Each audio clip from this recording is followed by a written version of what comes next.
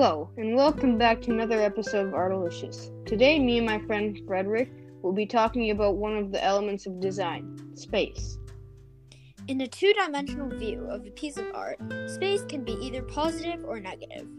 Positive spaces are near objects in the art that the artist drew intentionally, while the negative space is the background, which is not drawn intentionally.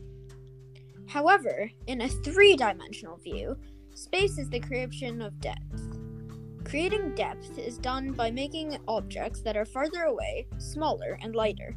This happens because of atmosphere perspective, which is a way your eyes adjust when you see an object in the distance.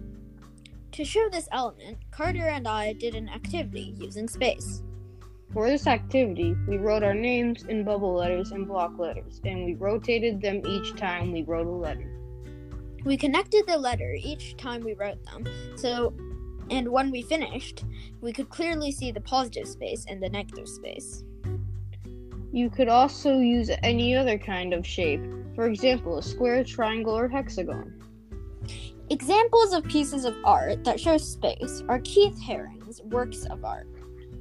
Keith Haring was a graffiti artist who was born May 4th of 1958 and died February 16th, 1990. Keith Haring was interested in art at a very young age. He studied commercial art form from 1976 to 1978 at Pittsburgh Ivy School of Professional Art, but eventually lost interest and left Ivy School after 2 semesters.